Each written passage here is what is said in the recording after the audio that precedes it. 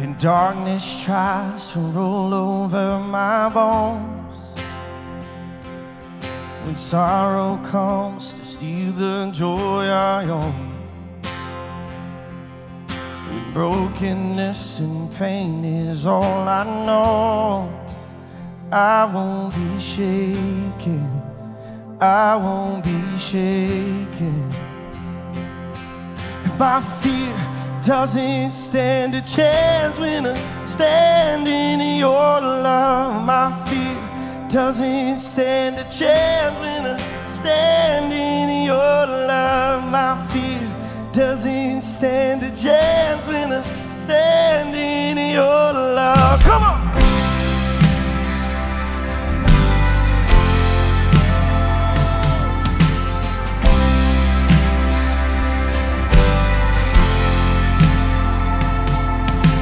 She no longer has a place to hide.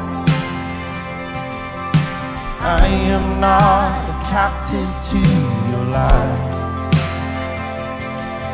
I'm not afraid to leave my past behind. No, I won't be shaken, I won't be shaken. Oh, my fear doesn't stand a chance when I stand in your love. My fear doesn't stand a chance when I stand in your love. My fear doesn't stand a chance when I stand in your love. We believe it. Stand in your love.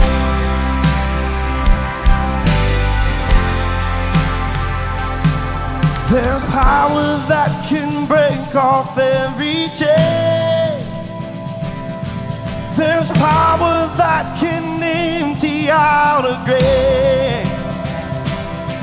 There's resurrection power that can save. There's power in your name, power in your name.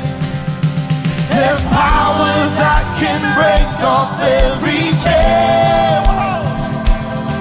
There's power that can empty out a grave. There's resurrection power that can save. There's power in your name, power in your name. My fear doesn't stand a chance when I stand in your love. My fear doesn't stand a chance when I stand in your love. My fear doesn't stand a chance when I stand in your love. Come on, sing it out.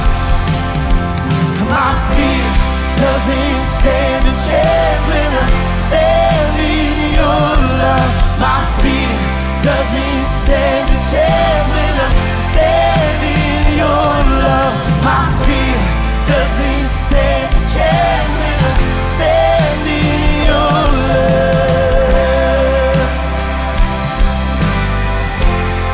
God, we're standing on your love.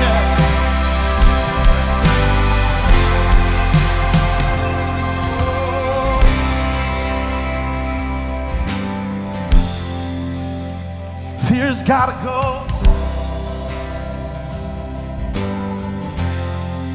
We stand on your promises. Yeah. Oh, we love you, Jesus. We're thankful for your love. Yeah. You'll never leave me. You never let me down.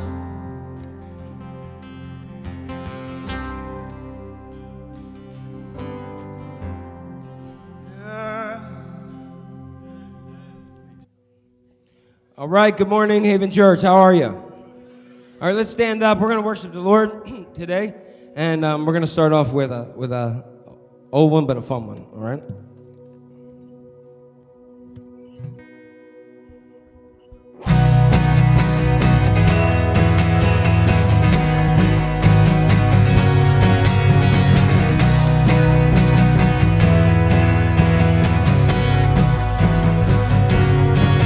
I'm in a fight, not physical. And I'm in a war, but not with this world. You are the light that's beautiful. I want more, I want all that's yours. Joy unspeakable that won't go away, and just enough strength to live for the day, so I'll never have to worry what tomorrow will bring, 'cause my faith is on solid rock. I'm counting on God, I'm counting on, I'm counting on God. I'm counting on, I'm counting on God. I'm counting on, I'm counting on God. I'm counting on, I'm counting on God.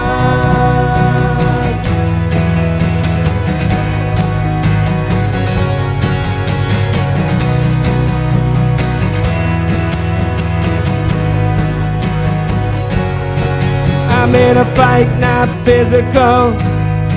And I'm in a war, but not with this world. You are the light that's beautiful. I want more, I want all that's yours.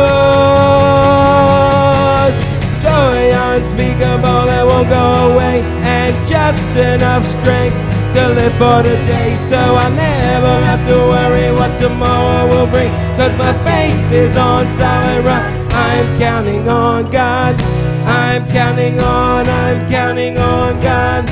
I'm counting on, I'm counting on God. I'm counting on, I'm counting on God. I'm counting on, I'm counting on God.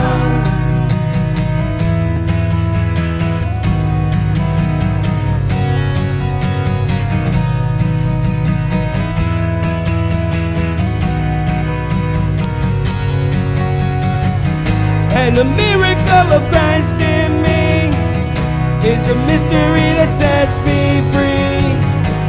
I'm nothing like I used to be. Just open up your eyes, you'll see. And the miracle of Christ in me is the mystery that sets me free. I'm nothing like I used to be. Just open up your eyes, you'll see. Joy unspeakable that won't go away, and just enough strength to live for the day, so I never have to worry what tomorrow will bring, 'cause my faith is on solid rock. I'm counting on God, I'm counting on, I'm counting on God. I'm counting on, I'm counting on God. I'm counting on, I'm counting on God. I'm counting on, I'm counting on God.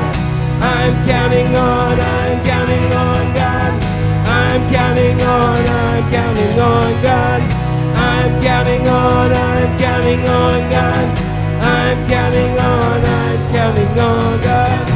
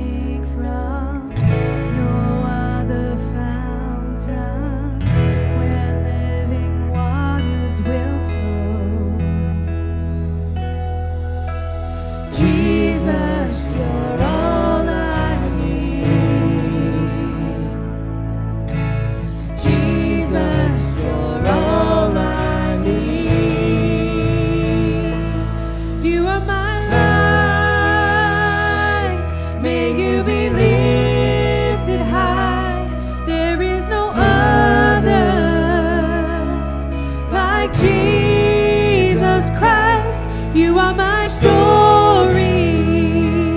You're my everything. You are my glory, my God and my King. You are my rock, and you never change.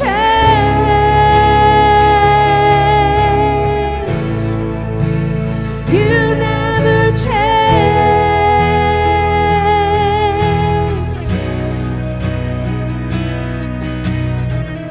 No other power can break the darkness. No other hand that can save. Forever faithful, your love is stronger. I trust in no other name. Yeah, Jesus, you're all I need. Jesus, you're all I need. And you are my life. May you be lifted high. There is no other like Jesus Christ. You are my story. You're my everything. You are my glory, my God and my King. You are my rock, and you never change.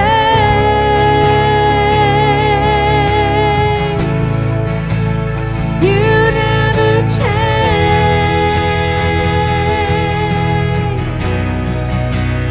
You never change.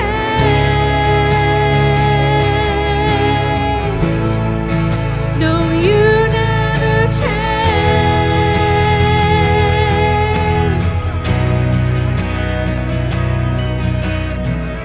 My strength to stand. All of my days are in your hand. My life to see. Your glory goes before me. My strength to stand. All of my days are in your hand. My life to see. Your glory goes before me. My King, you reign. My rock, and you never change. You never change. No, you are my life. May you be lifted high. There is no other like Jesus Christ. You are my story. You're my everything. You are my glory, my God and my King. You are my life. May you be lifted high. There is no other like you, Jesus Christ. You are my story. You're my everything. You are my glory, my God and my King. You are my rock, and you never change.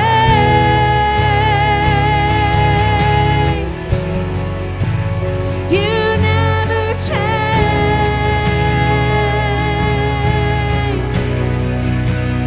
You never change.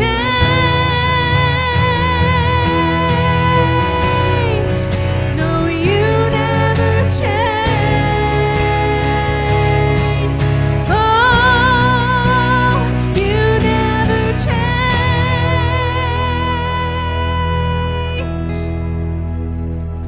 Man. All right, what we're going to ask is everyone just to have a seat real quick, and we're going to today we're going to celebrate communion.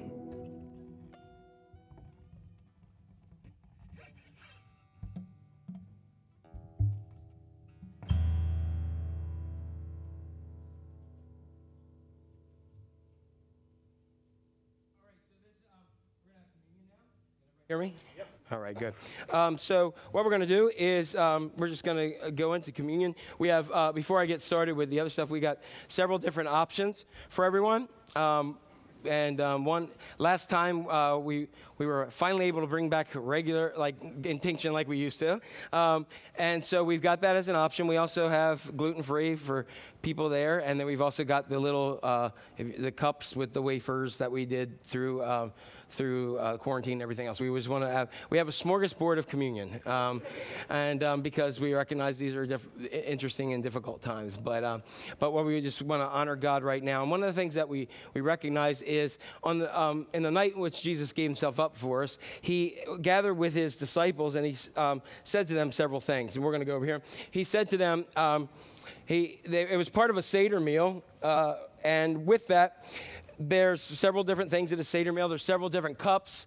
There's all kinds of statements and other kinds of things about being redeemed or pulled out of Egypt. And so Jesus was following along with everything, but he knew what he was about ready to do. So after the supper was over, he took the bread and he gave thanks to God, as many had done in Seder meals for years, saying, "Blessed are you, Lord God, creator and sovereign of the universe, that gives us grain from the field that we may have bread to eat." And he took it, and he gave thanks to God, and he broke it, and he gave it to his disciples and said, "Take and eat from this, all of you. This is my body, which is broken for you." Afterwards, and I said there's several different cups, but usually people say when it's at this point of afterwards, at the end, many people believe that it was a cup of redemption. And he took a cup, and once again, he went ahead and he began to pass that around to his disciples, and he said, after he gave thanks to God, he said, "Blessed are you, Lord God, creator, ruler, sovereign of the universe, that gives us fruit of the vine, that we may have wine to drink," or in this case, grape juice to drink. And he began to pass that to his disciples, and that was all part of the tradition. But Jesus changed something, and he said, "Drink from this, all of you. This is my blood poured out for you and for many for the forgiveness of sins." Now, we have 2,000 years of Christianity to know what he was doing. But can you imagine being there that first night? He's taking something that had been done for thousands of years, and he's adding something to it or changing it, and they're going, "What is he talking about?" And we know the rest of the story that's there. So what I think is interesting is that both bread and juice, and wine, we can't have them unless they press themselves out of what they are. Like, we don't sit around and take a little grain and a grape and say, "Good communion." We don't do that. But each of those things are pressed out in order to meet the needs of many and to become something new. And so what I think is really cool is that I have never run out of communion stuff. I don't know if it's because everybody preparing is really awesome, but I've always said that I always believe that there's more that need to be in the body of Christ that aren't here. And so what we want to do, we want to recognize that these mighty acts in Jesus Christ, that he offered himself as a living sacrifice for us. And we, in turn, are part of that in Christ Jesus. Now, some people say, well, a lot of different denominations have different rules to communion. Under the Wesleyan faith, the Methodist faith that I grew up in, John Wesley said there's several things. Number one, do you love God? Do you love God? And you need to check out, do you love God? And then you need to say to yourself, is there things in our life, are there certain sins, some things? Sin's a big church term, right? Anybody grow up in a doctrine where they just beat you over the head with a 25-pound Bible with your sin, And sin just means missing the mark of what God intended. And if you look around the room, I want you to look at a bunch of sinners, because that's what we all are. We all are that way because Scripture tells us all have sinned and fall short of the glory of God. In other words, all of us, no matter how good we try to be, miss the mark of what God intended. And so, recognizing that, Jesus came, and what he does, as I said, it's an old archery term that you would go and shoot, and if you miss the bullseye, they yell hamartia, or the word sin. It means we missed the mark. And what Jesus does, he just kind of changes it midair and plops it back on the bullseye when we seek forgiveness and accept the gift that he has for us in his life. And so, Lord, in remembrance of these your mighty acts in Jesus Christ, we offer ourselves as a holy and living sacrifice as we proclaim the mystery of faith, that Christ has died and Christ has risen and Christ will come again.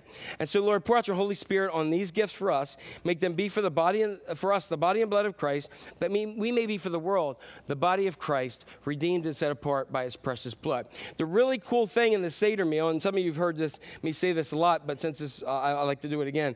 In the part where they actually break the bread, and it would have been more like a matzah, but that's no big deal. They would go ahead and they have a thing called the afrokumen, and they would slide it into a napkin, or they actually have this special little napkin that has a pocket in it. And they would go ahead and they'd take a piece of this bread, and they'd go and they'd say, go hide it. And someone would go hide it. And then they'd send the youngest person to go find it. I always wonder if John, being the youngest one, had to go find it.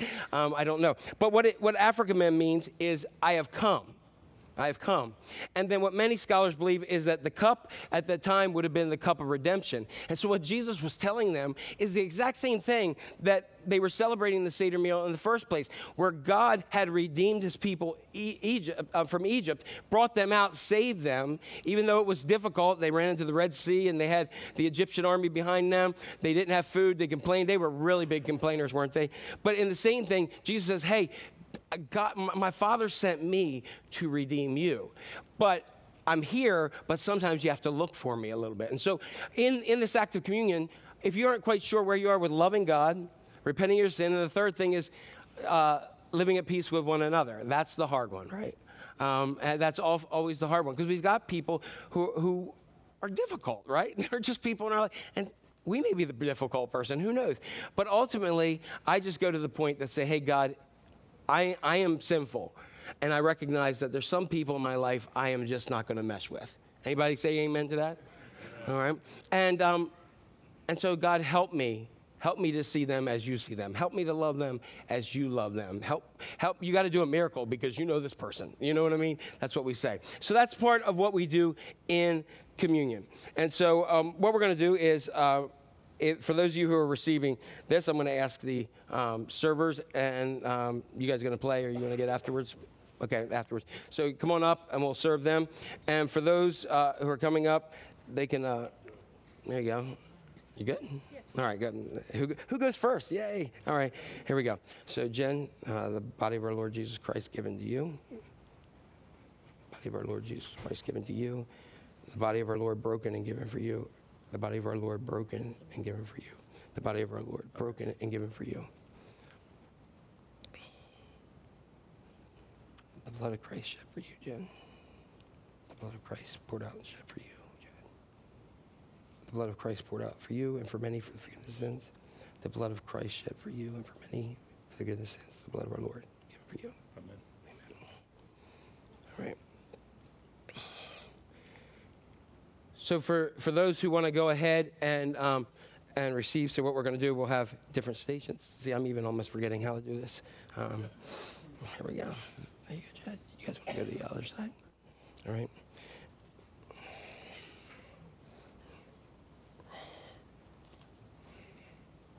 There you go. You want to go to the middle? You go to the middle. Okay. Is it fine? Do you have somebody else to say? Okay. All right, so you're right there. You're fine. You're fine right there. Okay. So what we have is we have two stations of just regular receiving, and you can go ahead if you want to take communion this way. Then we're going to just ask you to come from the back down, and that side you can come down and return this way, and you can come down and return this way. If anybody needs gluten or you want the cups are here. In case you forgot, they're right here, and there's a little film you pull off of the top, and that has the bread and then the grape juice is in there. So that's for you. We just want everybody to be comfortable with this, because it's not about how we do it; it's about what happens in the process that Christ meets us in this act. And so what I just want to say is, the table of the Lord's open. I also ask that you use this not as a time to see people in fellowship. Use that after church, but use this as a time where you're focusing on meeting the presence of Christ in this, because somehow in this mystery of faith, Jesus meets us in this way. All right. So the table of the Lord's here, and Keith and Adriana are going to be playing. Come as you're led from the back.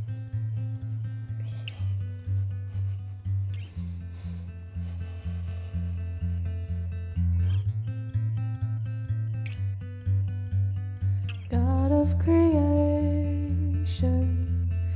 there at the start, before the beginning of time.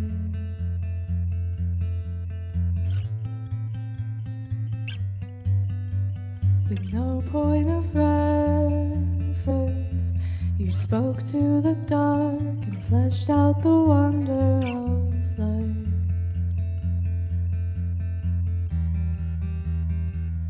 And as you speak, 100 billion galaxies are born. In the vapor of your breath, the planets form. If the stars were made to worship, so will I can see your heart in everything you've made. Every burning star, a signal fire of grace. If creation sings your praises, so will I. So will I.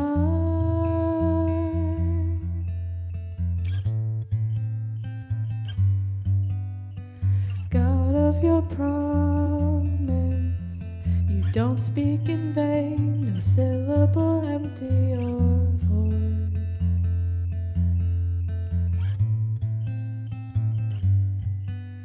For once you have spoken, all nature and science follow the sound of your voice.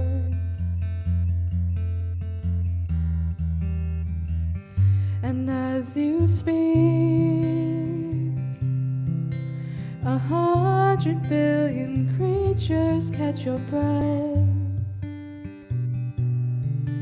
evolving in pursuit of what you said. If it all reveals your nature, so will I can see your heart in everything you say. Every painted sky, a canvas of your grace. If creation still obeys you, so will I.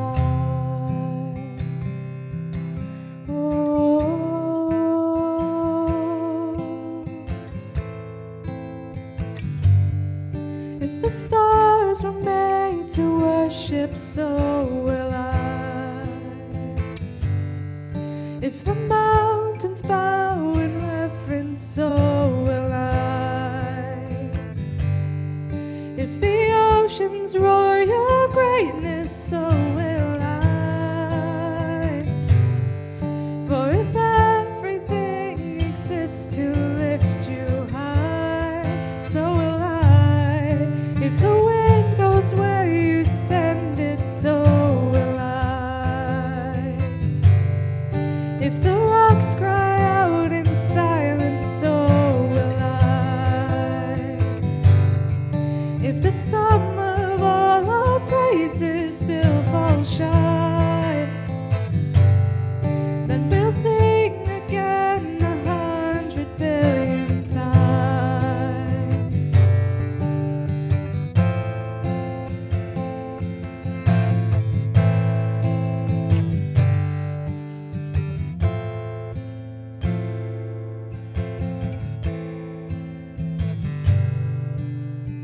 God of salvation, you chase down my heart through all of my failure and pride.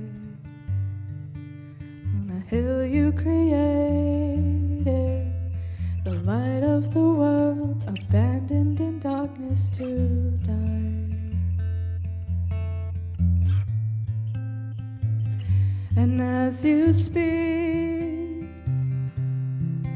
100 billion failures disappear. Where you lost your life so I could find it here. If you left the grave behind you, so will I can see your heart in everything you've done. Every part designed in a work of art called love. If you gladly chose surrender, so will I can see your heart 8 billion different ways. Every precious one, a child you died to save. If you gave your life to love them, so will I. Like you would again 100 billion times. But what measure could amount to your desire? You're the one who never leaves the one behind. You're the one who never leaves the one behind.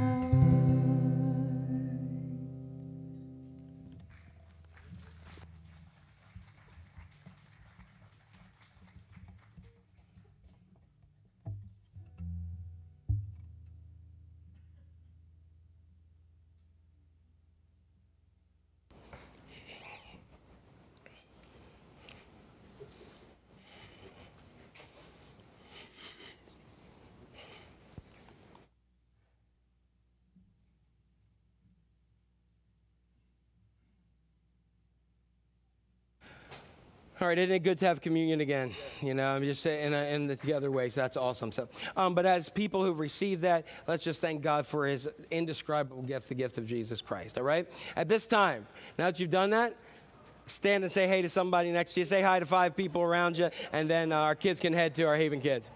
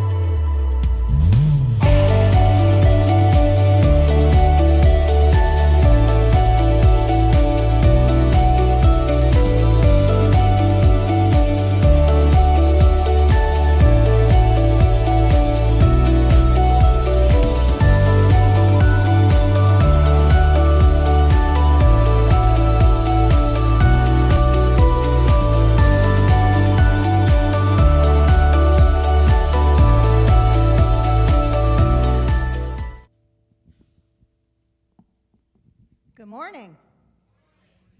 Oh, come on. Good morning.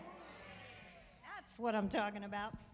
Okay, there is so much going on here. It's so exciting. I could probably stand up here for 10 minutes, but according to Jack's schedule, I'm minus 8 minutes now, so I have to really keep it short today.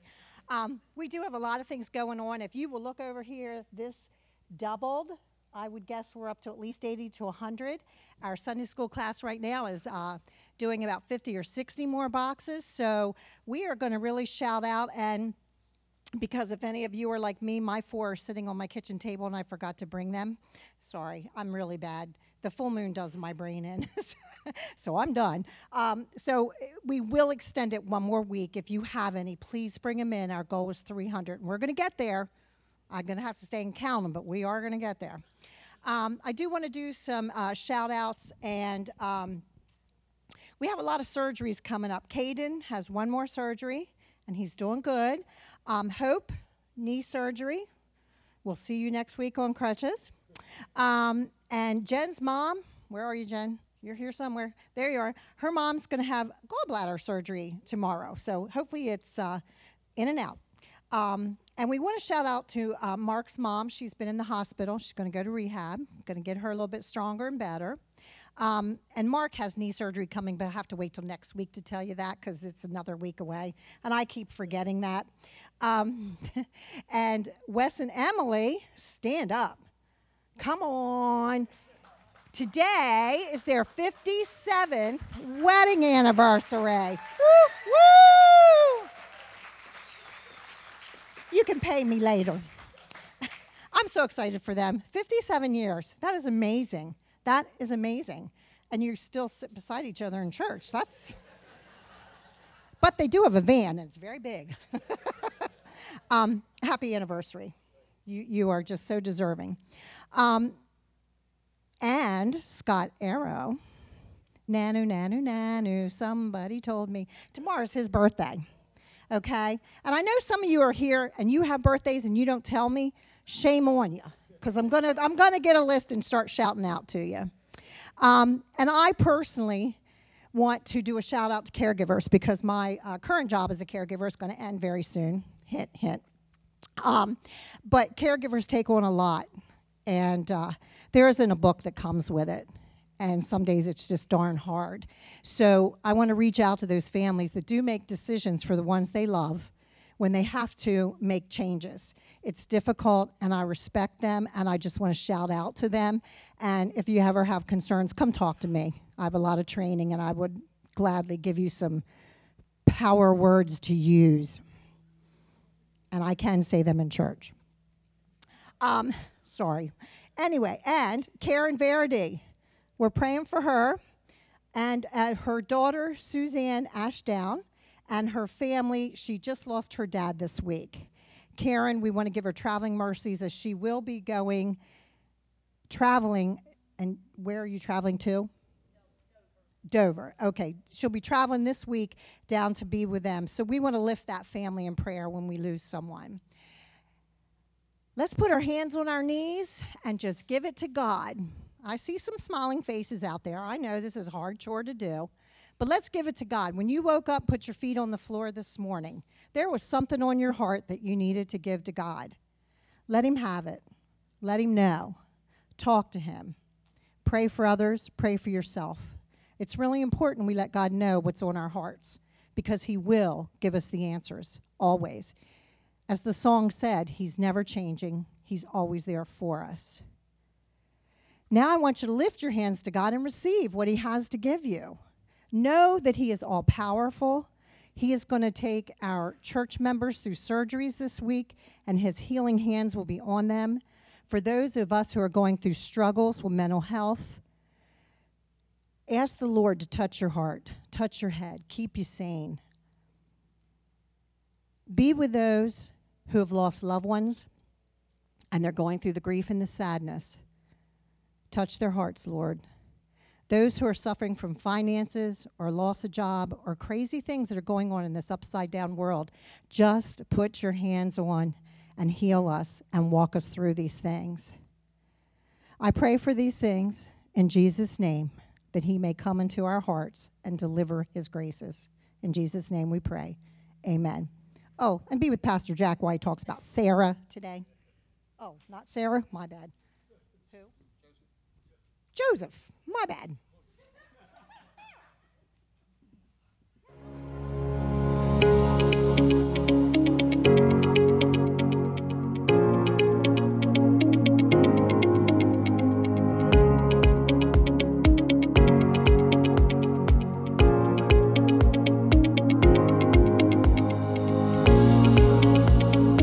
Since we are surrounded by such a great cloud of witnesses,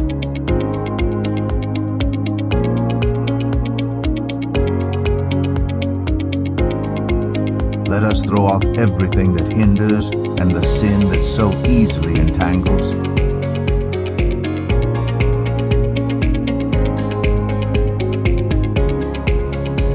And let us run with perseverance the race marked out for us.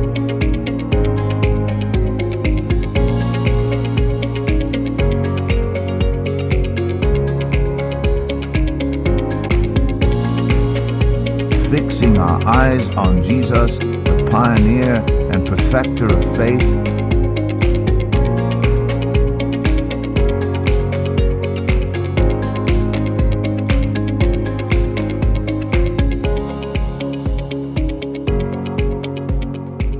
We are surrounded by such a great cloud of witnesses. Let us run with perseverance the race marked out for us.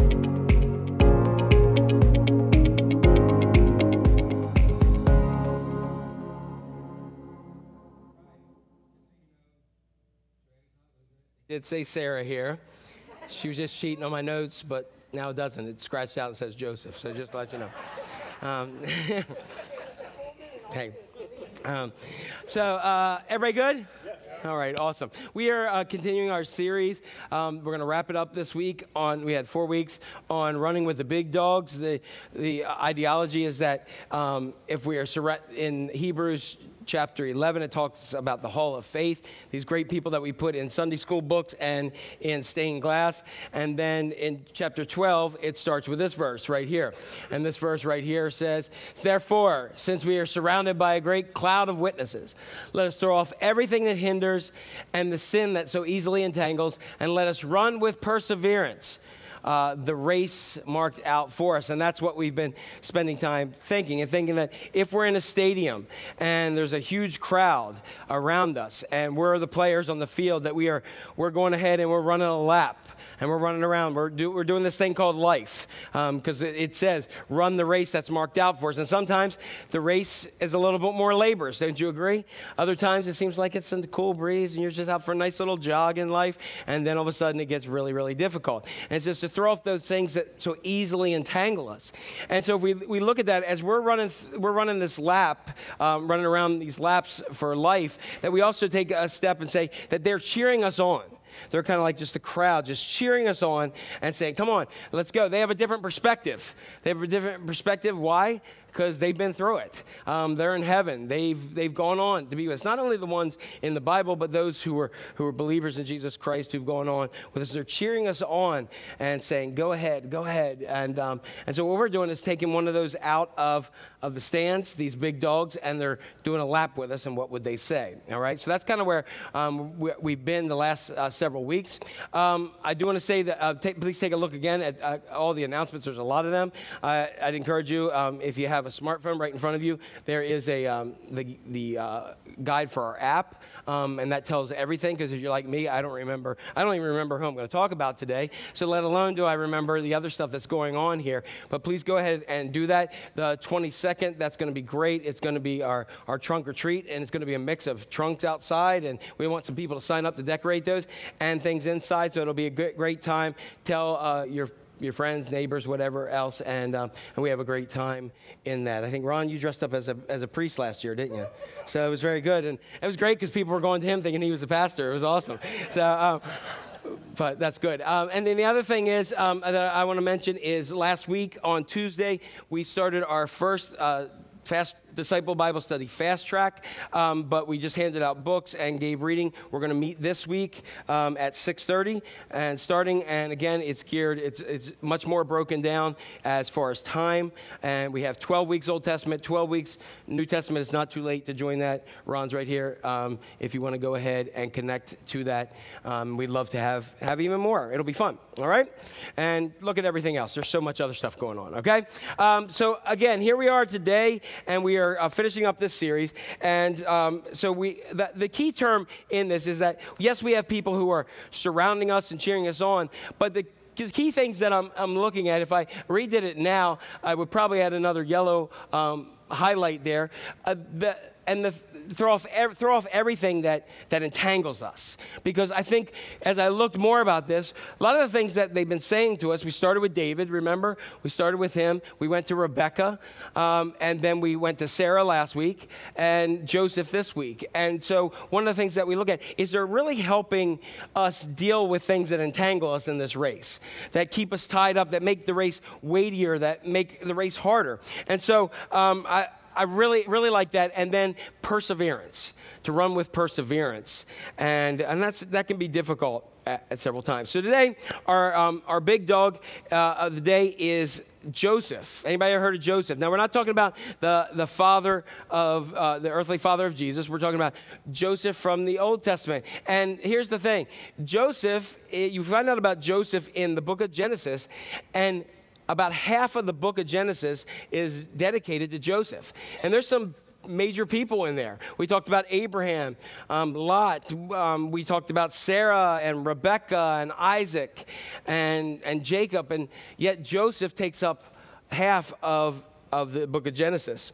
And so if you were raised in Sunday school, many of you may have known this story of Joseph and his coat of many colors, right? And for many, the translation, that's how we teach it, because a coat of many colors, it actually means a richly ornamented coat. So I figured I'd start today by kind of saying, actually, there was a time where we had an All Saints party, which is, anybody do those where you dress up as Bible characters?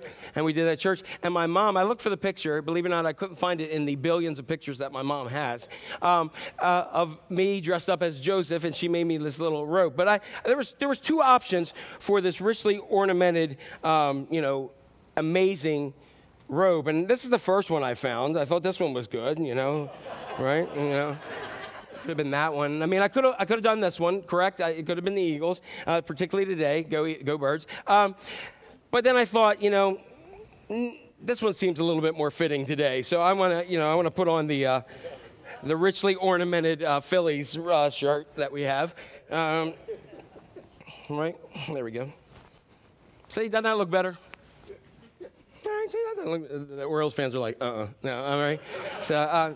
Any Braves fans? All right, so what he did is he had this really nice decorated coat, all right? His daddy gave it to him. He was a daddy's boy, okay? He was a daddy's boy. We talked about his family. we could go back to Abraham. Abraham had a son. We talked about that with Sarah, remember that? And she was 90 plus years old, and she named him Isaac because she was laughing. Remember we talked about that?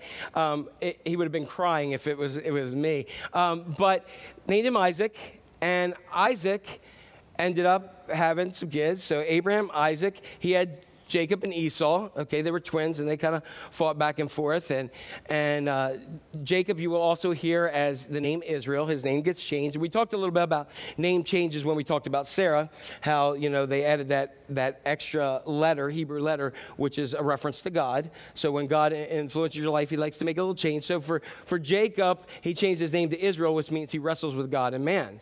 And that's exactly what Jacob did. So we have Abraham, Isaac, and Jacob, and then Jacob had lots of kids, all right, lots of them. But his wife, his favorite wife, I know that sounds weird, you read the book of Genesis, but and they were sisters. I know it's a Jerry Springer episode, I get it. But what they did is he really loved her, and she didn't have many kids, so she had Joseph and then Benjamin, so she'll have them. But at this point, here's Joseph. And so Of his other kids, which they all became the names for the 12 tribes of Israel, except for Joseph's boys are that way, or the other tribes, Ephraim and Manasseh. But Joseph was the baby of the family. How many of you are babies of the family? Anybody? All right. All right, they're the spoiled people in here, right? But now, how many ever have babies in the family and they're spoiled? How many are not babies in the family and you believe the babies in the family are spoiled? Raise your hands real high. There we go. All right, that's more like it. Well, you would fit in very well with Jacob's brothers here. So Joseph's brothers. Joseph is the 11th born son to his father. And he got preferential treatment. He really did. And so when his brothers were out doing work and laboring and doing that kind of thing, Joseph got to hang home with mom and dad. And while they're out there sweating and probably wearing hand-me-downs from a long time ago, Joseph has this nice brand new Phillies jersey, all right? That's what he has. He has a brand new ornamented robe, and he's like, yeah. And he'd be like, hey, look what Daddy gave me. And they're like, that little jerk, you know. Anybody have any siblings that kind of, you know, if they're here, just kind of like say, you know, give me one of those. But they're just kind of like, how did you get away with all that? You know, I didn't get away with anything. And this is Joseph. And so Joseph wasn't the most quiet and humble person. And so this sibling rivalry began to come up. And so Joseph also began to have dreams from God. But the problem is Joseph told his brothers how they were, and he didn't do it with much tact. So what did he know? He knew that God had spoken to him. And then from there, his life took a completely different turn for 23 years. And so this message today is really dedicated to every person who at some point in your life, or maybe even right now, that life isn't going like you believed it should. And like you or God had planned, that you thought that you or God had planned it. For some, it may even seem like it's going the complete opposite wrong direction. And others, you may just, this is also for people who just, at times you just feel ready to give up. It may be emotionally and spiritually you're ready to give up. It may be relationally and friendships, marriage and family. It may be your job. It may be just something physical. But you just had enough and you're tired and you're like, it's never going to work out. So I think what we do today is Joseph's coming down with his nice Phillies jersey and running around the track with us today. He's like, let's go. We're in the National League Championship Series. Let's go. And he's going ahead and he's running a lap with us. And we want to hear what Joseph says. And he looks good and he comes down and he starts to run this lap with us. And I think the message is very clear that he would say to us that when life isn't turning out the way you planned, don't give up on your dream. When life isn't turning out the way you planned, don't give up. Don't give up particularly.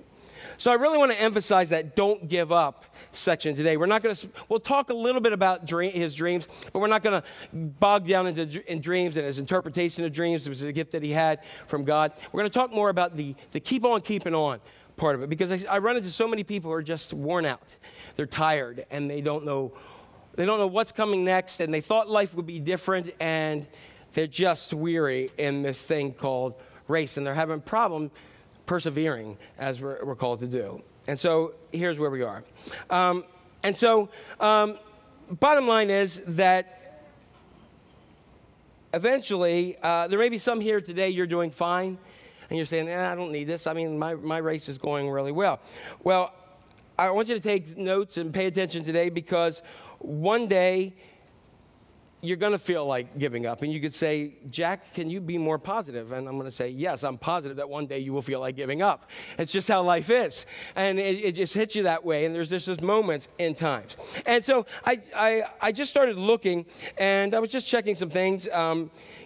Pastors are really messed up people.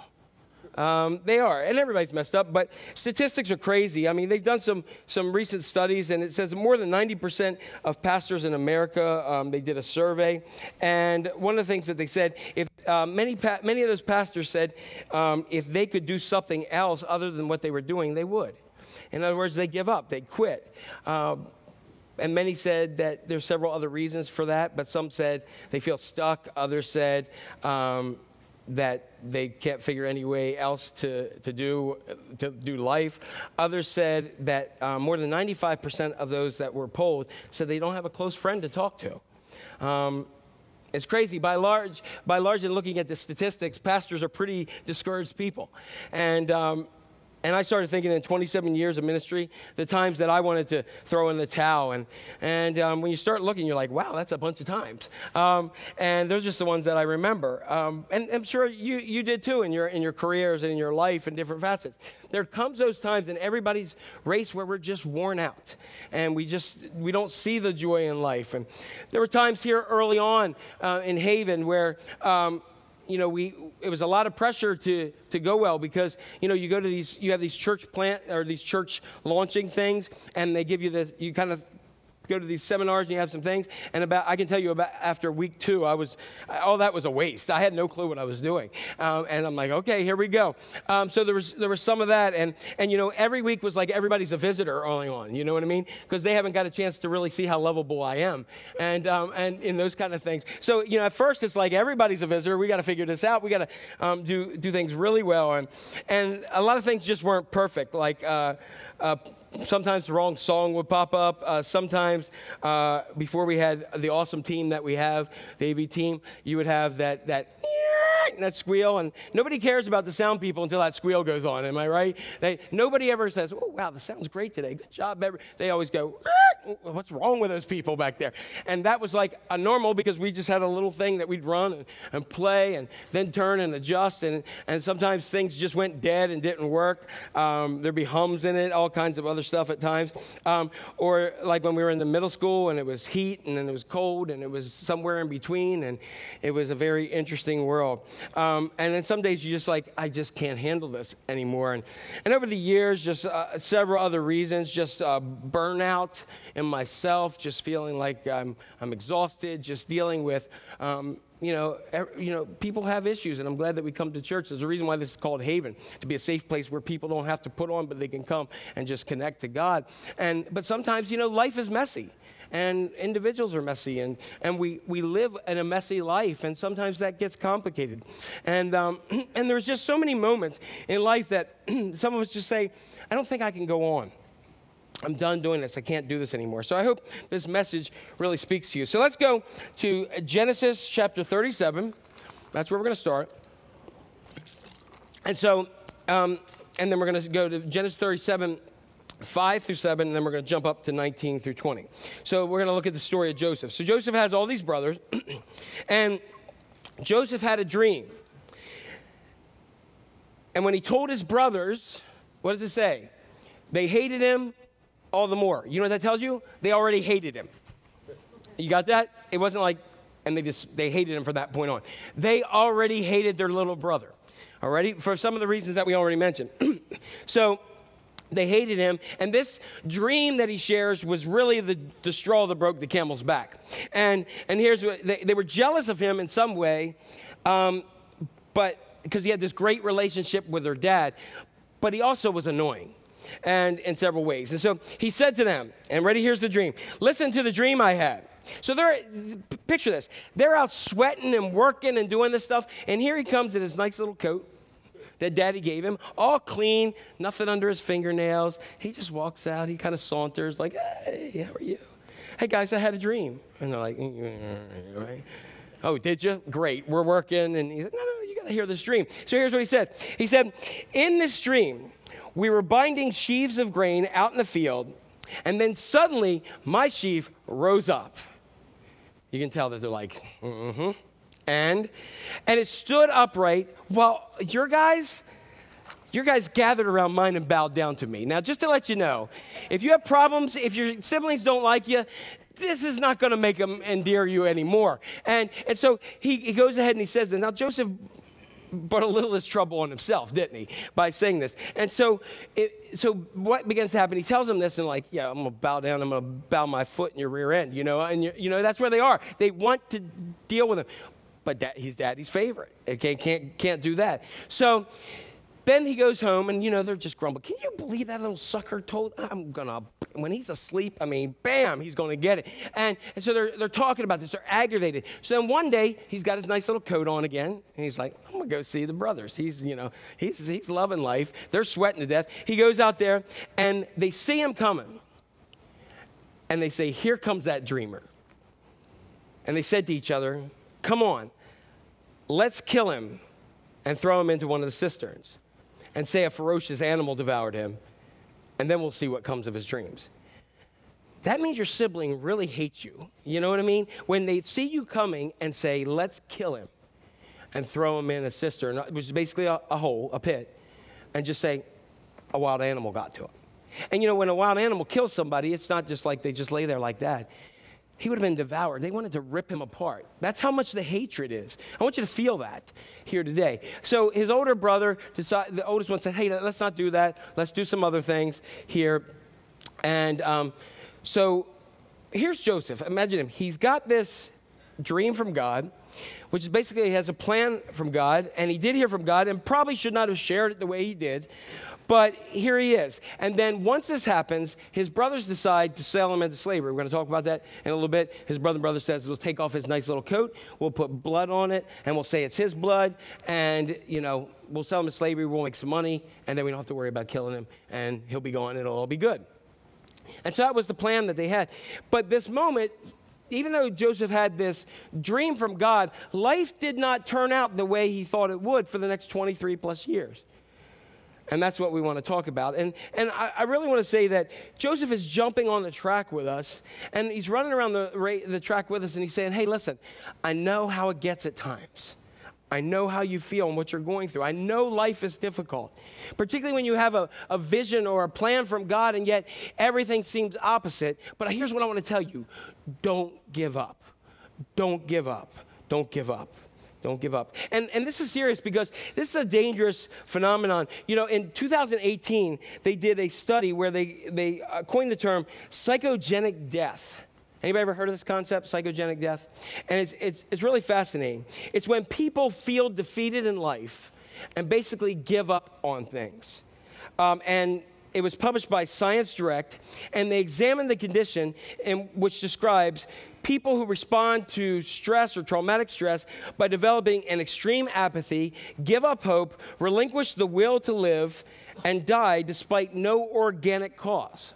Basically, they give up, and within they go through 5 stages, and those 5 stages can be done in as little as 3 weeks. So somebody can go from complete health to giving up and actually physically die because they give up, because they have no hope. University of Portsmouth researcher John Leach said, it isn't suicide, it isn't linked to depression, but the act of giving up on life and dying, usually within a few days or several days, is a real condition often linked to severe trauma. And so it is a dangerous place because we've seen so many people who just want to throw in the towel, that life did not turn out the way you wanted it, and you're just struggling with it, and you just say, I'm done. And so what we want to do is Joseph is going to go around the track, and Joseph's going to share with us 4 things about not giving up, all right? And then he's going to give us some parting words, and that's where we're going to go. So here we go. The first thing is Joseph would say, don't give up on your dreams, even if it didn't start off well. A lot of us have stories of not starting off well. As a matter of fact, one of the issues that we have about continuing going on, and one of the ways that people give up, particularly when God is calling us to something, is that we have bad resumes in our life. That we can't see the potential God is calling to because of the past that we have. And the interesting thing is God comes along, forgives us, and the scripture tells us he forgets it. And when we bring it back up, we grieve him, and he says, stop doing that. It's like that, remember the Etch-a-Sketch things you would go? And then when you make it and when you're done with it, what would you do? Shake it up, and what would happen to it? It disappeared, and that's how God thinks about our sin. But the issue is we have an accuser. His name is the devil, Satan. Ha-Satan actually means the accuser, and he is known as the accuser of the saints, God's people. And his job is to nudge us, to put a thought in our mind, to whisper in our ear, and pretty much say, you know who you really are. You know what you've done.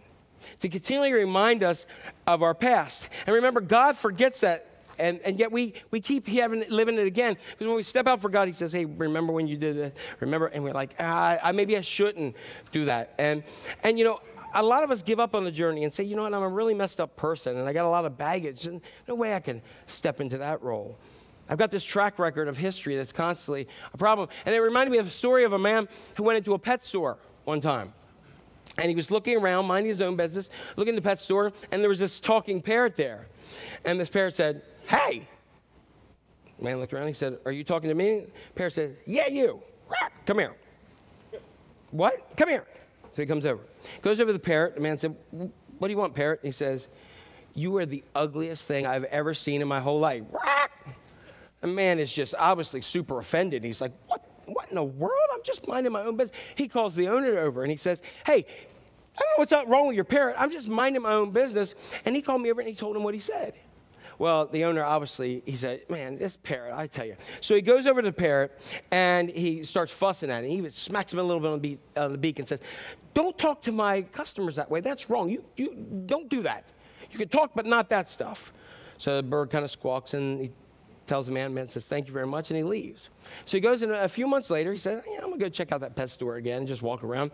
He goes ahead, he begins to walk around the pet store again, minding his own business, and all of a sudden he walks near and hears us, hey, it's the parrot. He said, are you talking to me? He's like, yeah, come here. He's like,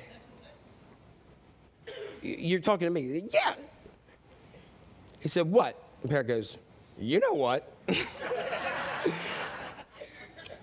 That's what Satan does. Constantly. We live life, and we're going along, and we're minding our own business, and he says, and we feel God's calling somewhere, and he says, hey, you know what? You know who you are. No, you know what you've done. You know who you are. And keeps doing it time and time again. And we just need the Holy Spirit to smack him on the beak and move on. Satan is trying to derail your potential. He's trying to derail the calling that God has on your life. And he's trying to keep you and by reminding you of your bad beginnings. The Apostle Paul is one who had a horrible beginnings. He was one who hunted down Christians, who persecuted them, who stood holding the coats, or they laid him down at his feet, of Stephen, the first recorded martyr that we have, and giving his approval. Kill this sucker, and doing that. And that was going on. When he was on his way to the road to Damascus, he was going to round up Christians and bring them back and kill them and punish them for their apostasy. And in that midst, he was blinded by the light. Not a Bruce Springsteen song, but he was blinded by the light, and he saw the Lord, and he met with the Lord, and he was blinded. But the Lord said, why are you persecuting me? Stop messing with those followers of Jesus, because it's not this cult. It is something that's real. It is me. And Paul changed, and he gets converted, and he went on to write 2/3 of the New Testament. And what's interesting, if it wasn't for Barnabas, he would have never probably gotten back to the disciples, but it was Barnabas who said, oh, you know what? And along with Ananias, who laid his hands on him, said, God laid his hands on him, and he has been changed. And he brought him back in, and he became one of the greatest instruments of God's ministry ever. Ever. And so many times, I guarantee you, people tried to remind him of his past. But the thing about Paul said, hey, let me tell you about my past, but look what God is doing now. And that's where we need to be. The Bible is full of people with horrible resumes. And I love it. I love it because maybe God is trying to communicate something to you and me, that regardless of your yesterday, you can still do great things for God. And it really doesn't matter your past when God is doing a new thing in you. In 1 Timothy chapter 1, it says, I thank Christ Jesus our Lord, who has given me strength, that he considered me faithful. And Paul's saying, you know what? I wasn't faithful. I was anything but. I was a murderer. But he saw something in me. He put something in me, saw the potential that I would have when I came to him. And he appointed me to his service. So not only did he see me in a different way as faithful when I wasn't, but he also gave me a calling. Gave me a service to do for him. And even though I was once a blasphemer, a persecutor, a violent man, I was shown mercy because I acted in ignorance and unbelief. He got changed, and his resume didn't matter. I mean, how many people would hire the Apostle Paul to be your pastor? That you were put in prison, you were bitten by a snake, you had people that were chasing you down to kill you, they were throwing rocks at you. I mean, that doesn't sound like, oh yeah, let's sign him on to be our pastor. But that's who he was. You can say, hey, I used to kill Christians, and that's definitely going to get you out of there, right? Number 2, don't give up even if the closest to you are not supporting you. Even if you get the negative feedback or reaction from people around you. For a lot of us, we get derailed, we get tired, we get exhausted, and it comes because of a rejection story. Often it's a miracle that I stand before you in just my experience in life. I grew up in the church, love the church, but being a PK, you find the good, the bad, the ugly of ministry. And I'm not looking for, believe me, I'm not looking for a sob story or sympathy, but God is continually doing amazing things in spite of me. Because my mind works that I continually remind myself of my old resume, but God keeps doing something in spite of me. And a lot of that, the way I process things, a lot of my life has been one that internally, outwardly very confident in other kinds of things, has been one of insecurity and fearing rejection in many ways. And so when you fear rejection, you try to become everything to all people. And I want to tell you something, that is impossible. Because if you have five people for dinner and they're at your house, somebody ain't going to like what you fix. You know, it's just not going to happen. I've always said, Baskin-Robbins had 31 flavors and somebody wants a 32nd. That's just how life is. And so what I want to say is, you can't make everybody happy. And you have to live for an audience of one, and his name is Jesus. To this day, I even deal with encouragement or pats on the back in very, very weird ways. I'm not comfortable with it a lot of times, which is interesting because if you do those 5 love languages, my love language is words of affirmation. So because how Satan plays on me is constantly reminding me of who I believe I am or who my resume says I am, but yet I need that love and affection too. So it's a weird place to be in life. But the truth is, a lot of us get discouraged because of rejection issues. But guess what? Even Jesus had this problem for the people closest to him. There's this one time where he was ministering and he was doing stuff and his mother and brother show up. And Jesus is trying to do some stuff and his mother and brothers go, they kind of just say, you know, he means well.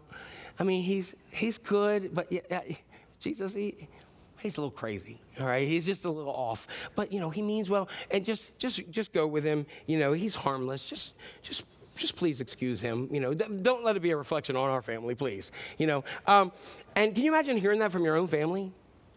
Your own family? And in Mark 6, Jesus is in his hometown. And the people in the hometown go, and look what they say here. They say, isn't this the carpenter? Isn't that Joe's boy? Joe's and Mary, yeah. Joe and Mary, yeah, around the corner. Yeah, isn't that them? Isn't that Mary's son and the brother of James, Joseph, Judas, and Simon? Hey, aren't that his sisters right there? Yeah, they're the ones telling us just to not worry about him. And the people took offense to Jesus. Why? Because they had a resume how he was built. Oh, he's that carpenter. He's that one. Don't we have a table that was built by him and his dad? You know, I mean, that's where the discussion was going. And this is the one place that you find out that Jesus couldn't do much there because of their unbelief. And so what often Satan wants to do is have us look to our old resume, look to our old schedules, and even look to people who know us the best, and they discourage us and say, yeah, I possibly can't do that. They took offense to him. And Jesus said to them, only in his own hometown, among his relatives, and his own house is a prophet without honor. This is Joseph's experience too, rejection. It's one thing to be hated by those who support you, your family, your friends. And Joseph's story sounds really cool as a heroes of faith for Sunday school. But his brothers hate him so much, let's put it in modern language, that they human trafficked him. He was sold into slavery by his own family. And you know, I thought, that's awful. And then I started looking about modern day trafficking. Family members are involved in nearly half of all child trafficking cases in the world. Parents, brothers, sisters, those who love them, an intimate partner, friends, and many others hand children over, just like Joseph's brothers did to him. Number 3, don't give up on your dream, even if your journey is full of surprises, and it will be. When you get a dream, a vision, or a plan for God, or even you have one for your own life, it rarely goes from point A to point B. Anybody in your life ever said, like, think back to high school and what you were going to do after you graduated, those of you who graduated. Did it go from point A to point B?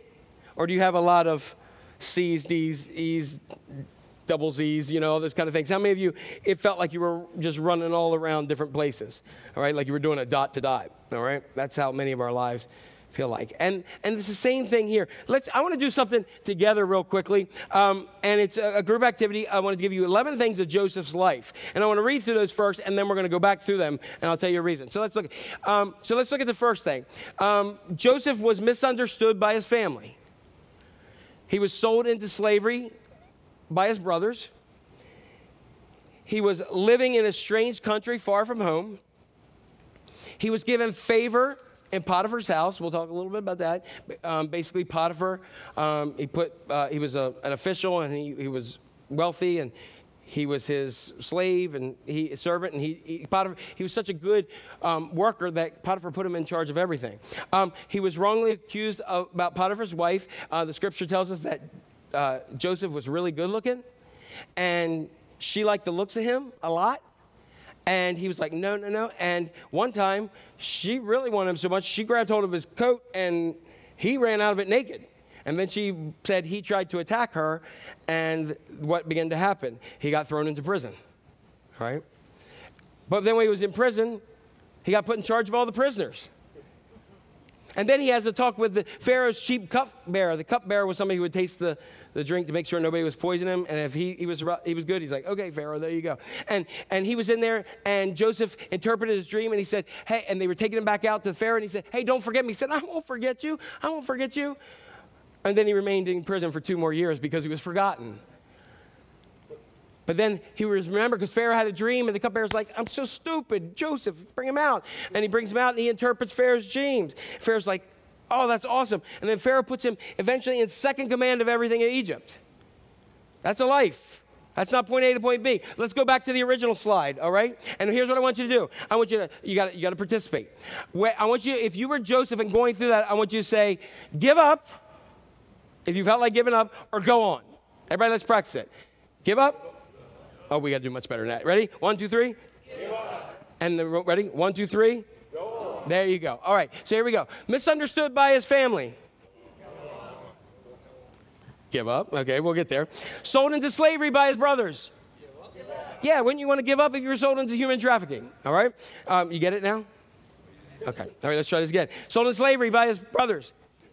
All right. There we go. All right. Living in a strange country far from home. There you go. Given favor in Potiphar's house. Go on. There we go. Wrongly accused by Potiphar's wife. Thrown into prison. Put in charge of the prison. Forgotten by the chief cupbearer. Remained in prison for 2 years. Interpreted Pharaoh's dream. Put in charge of second in command. There you go. See, there's a mix of all those in life, and you guys are like, really? What do we do there? We got to decide. Joseph had to decide in those moments whether he was going to give up or go on. Many of you have dealt with things. You've dealt with loss. You've dealt with hurt. You've dealt with just frustration, and we make those decisions all the time in this journey. I just want to give up. I said, go on. And Joseph's running around the track saying, go on, keep going, keep going. I wanted to give up. I'm sure he wanted to give up. And I looked at this.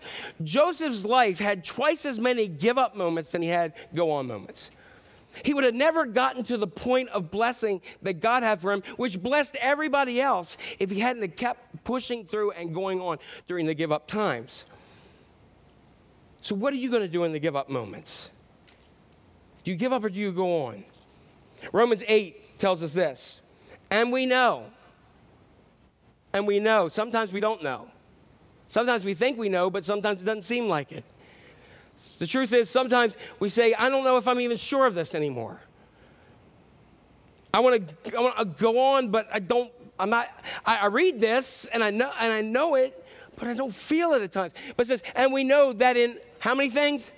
All things, God works for the good of those who love him, who have been called according to his purpose. And sometimes it just doesn't feel that way. It doesn't feel that way.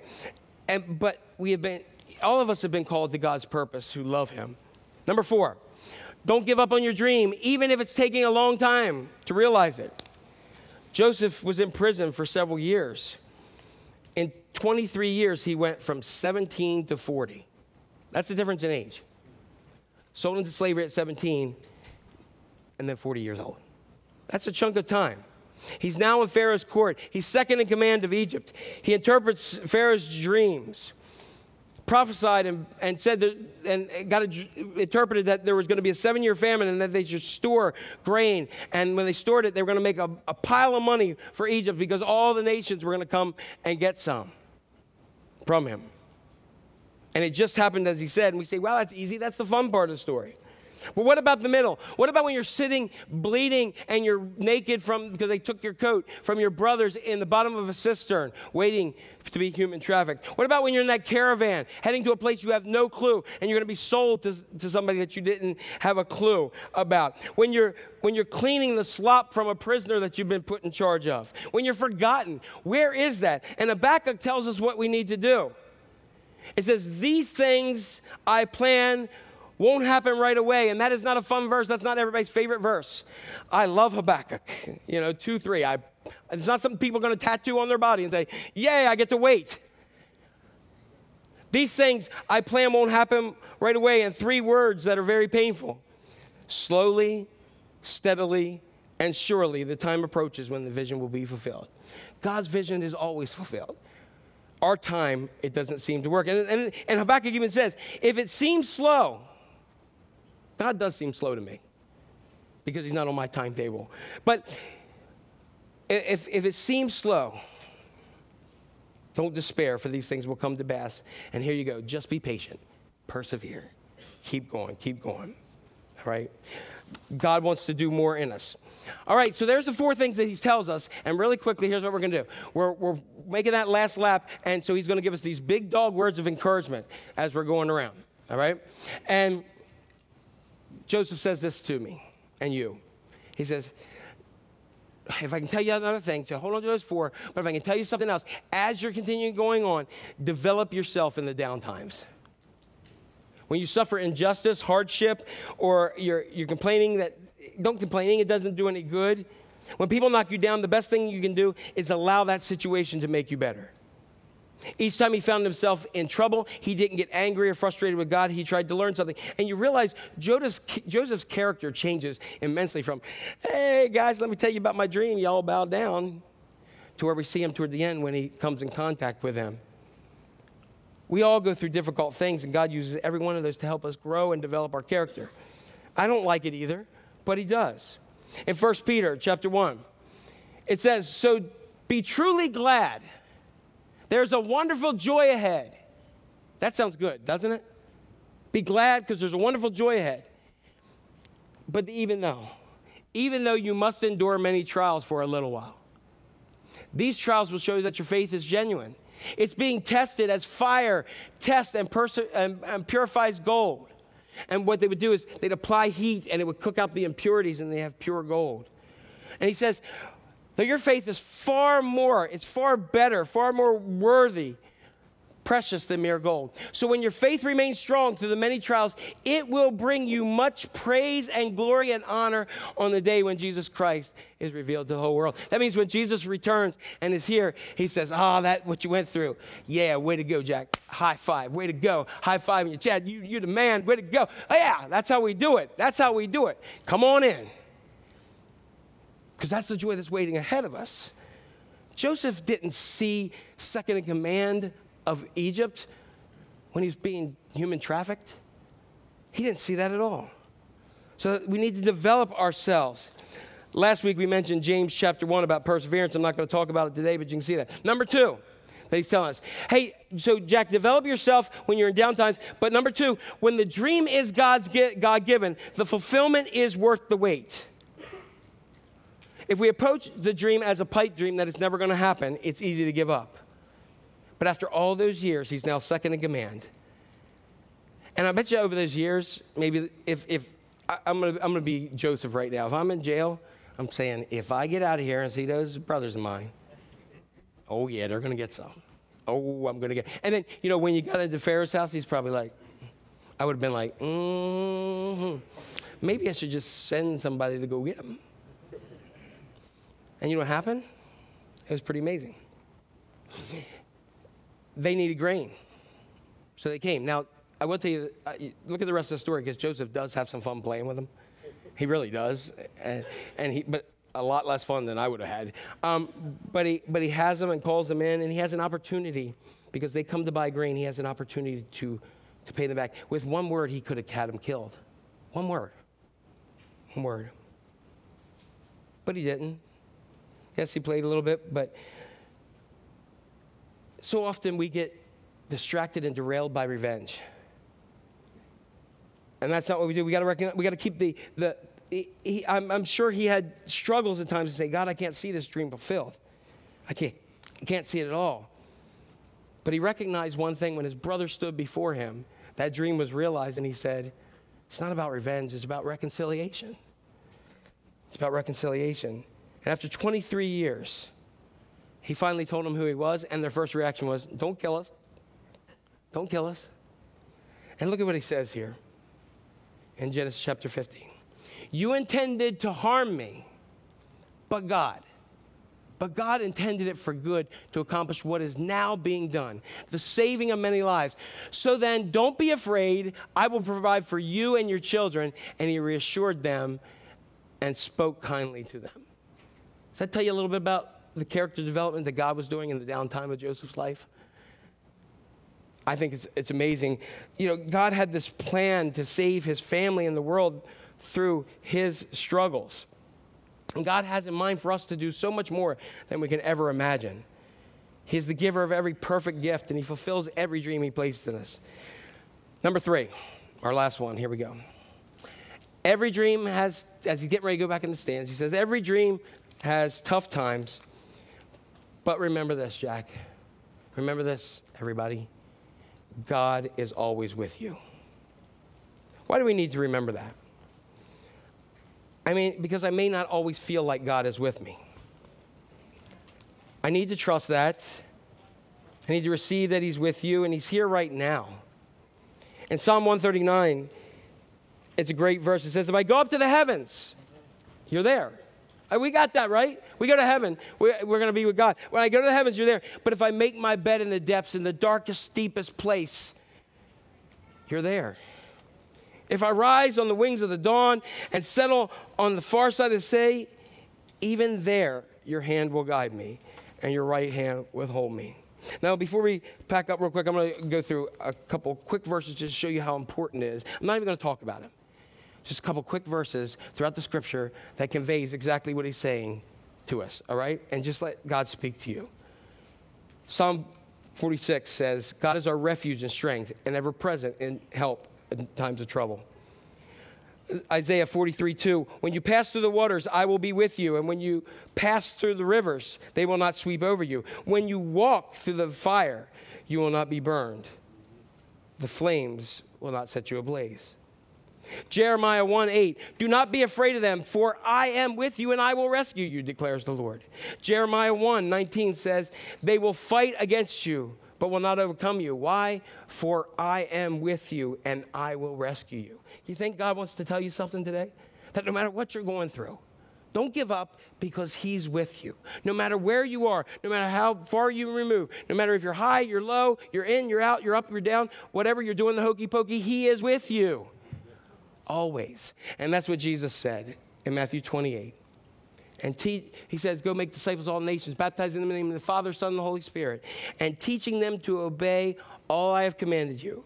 And then he says this last thing, and surely I am with you always.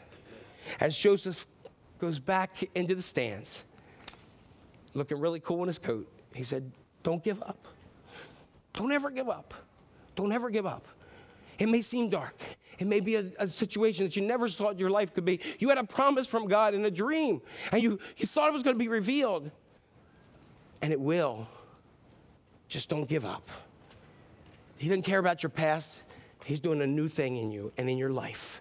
Don't let anybody tell you you can't be who God called you to be. Just keep your eyes fixed on him, and don't ever give up, because he is with you always. Amen? Amen? All right, let's stand and let's pray.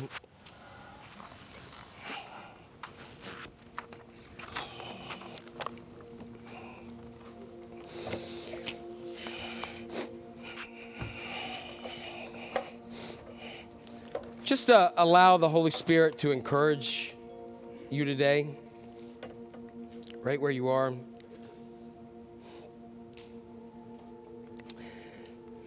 And whatever you're going through, whatever situation you may be experiencing, just open, just like Joanna has done leading us, just where you are.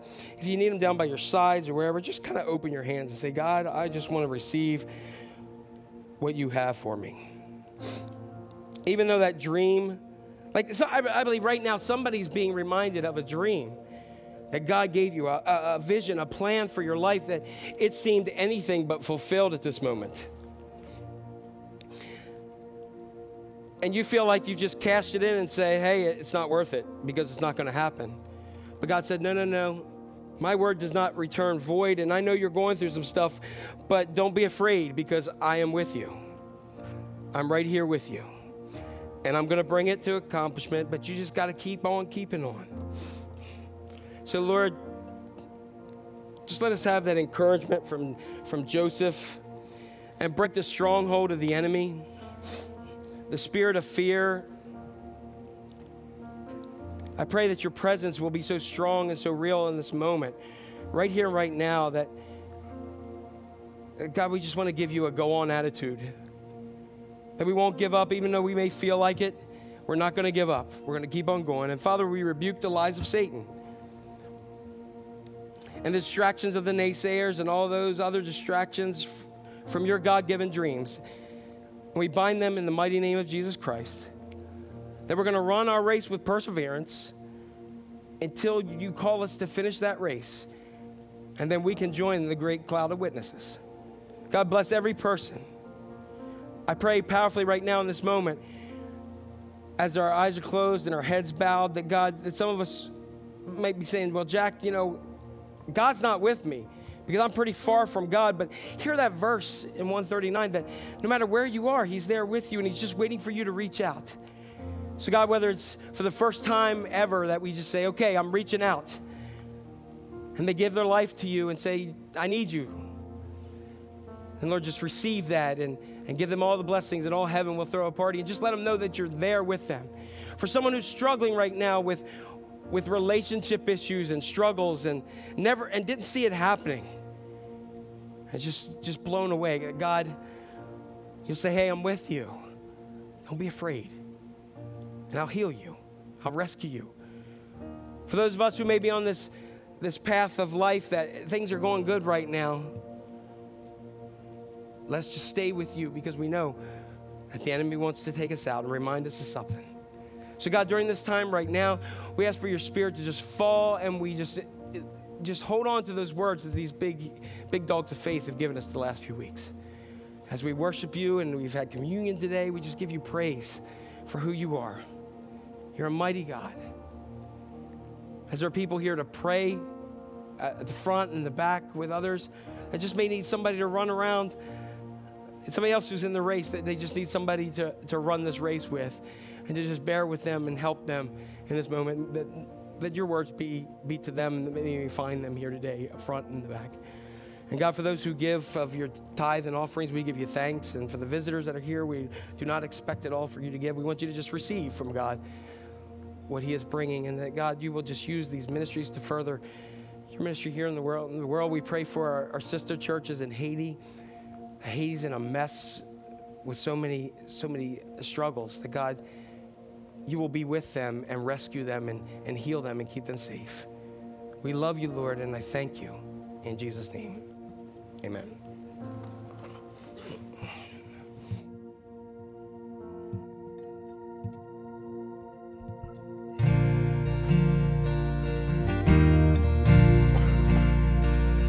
Lord, I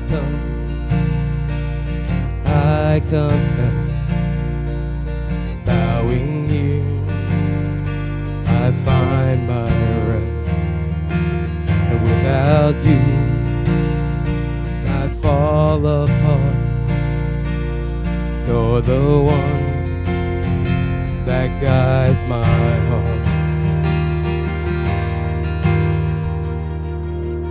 Lord, I need you.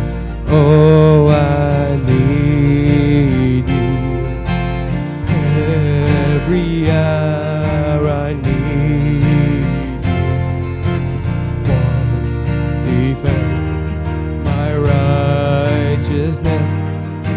Oh God, how I need.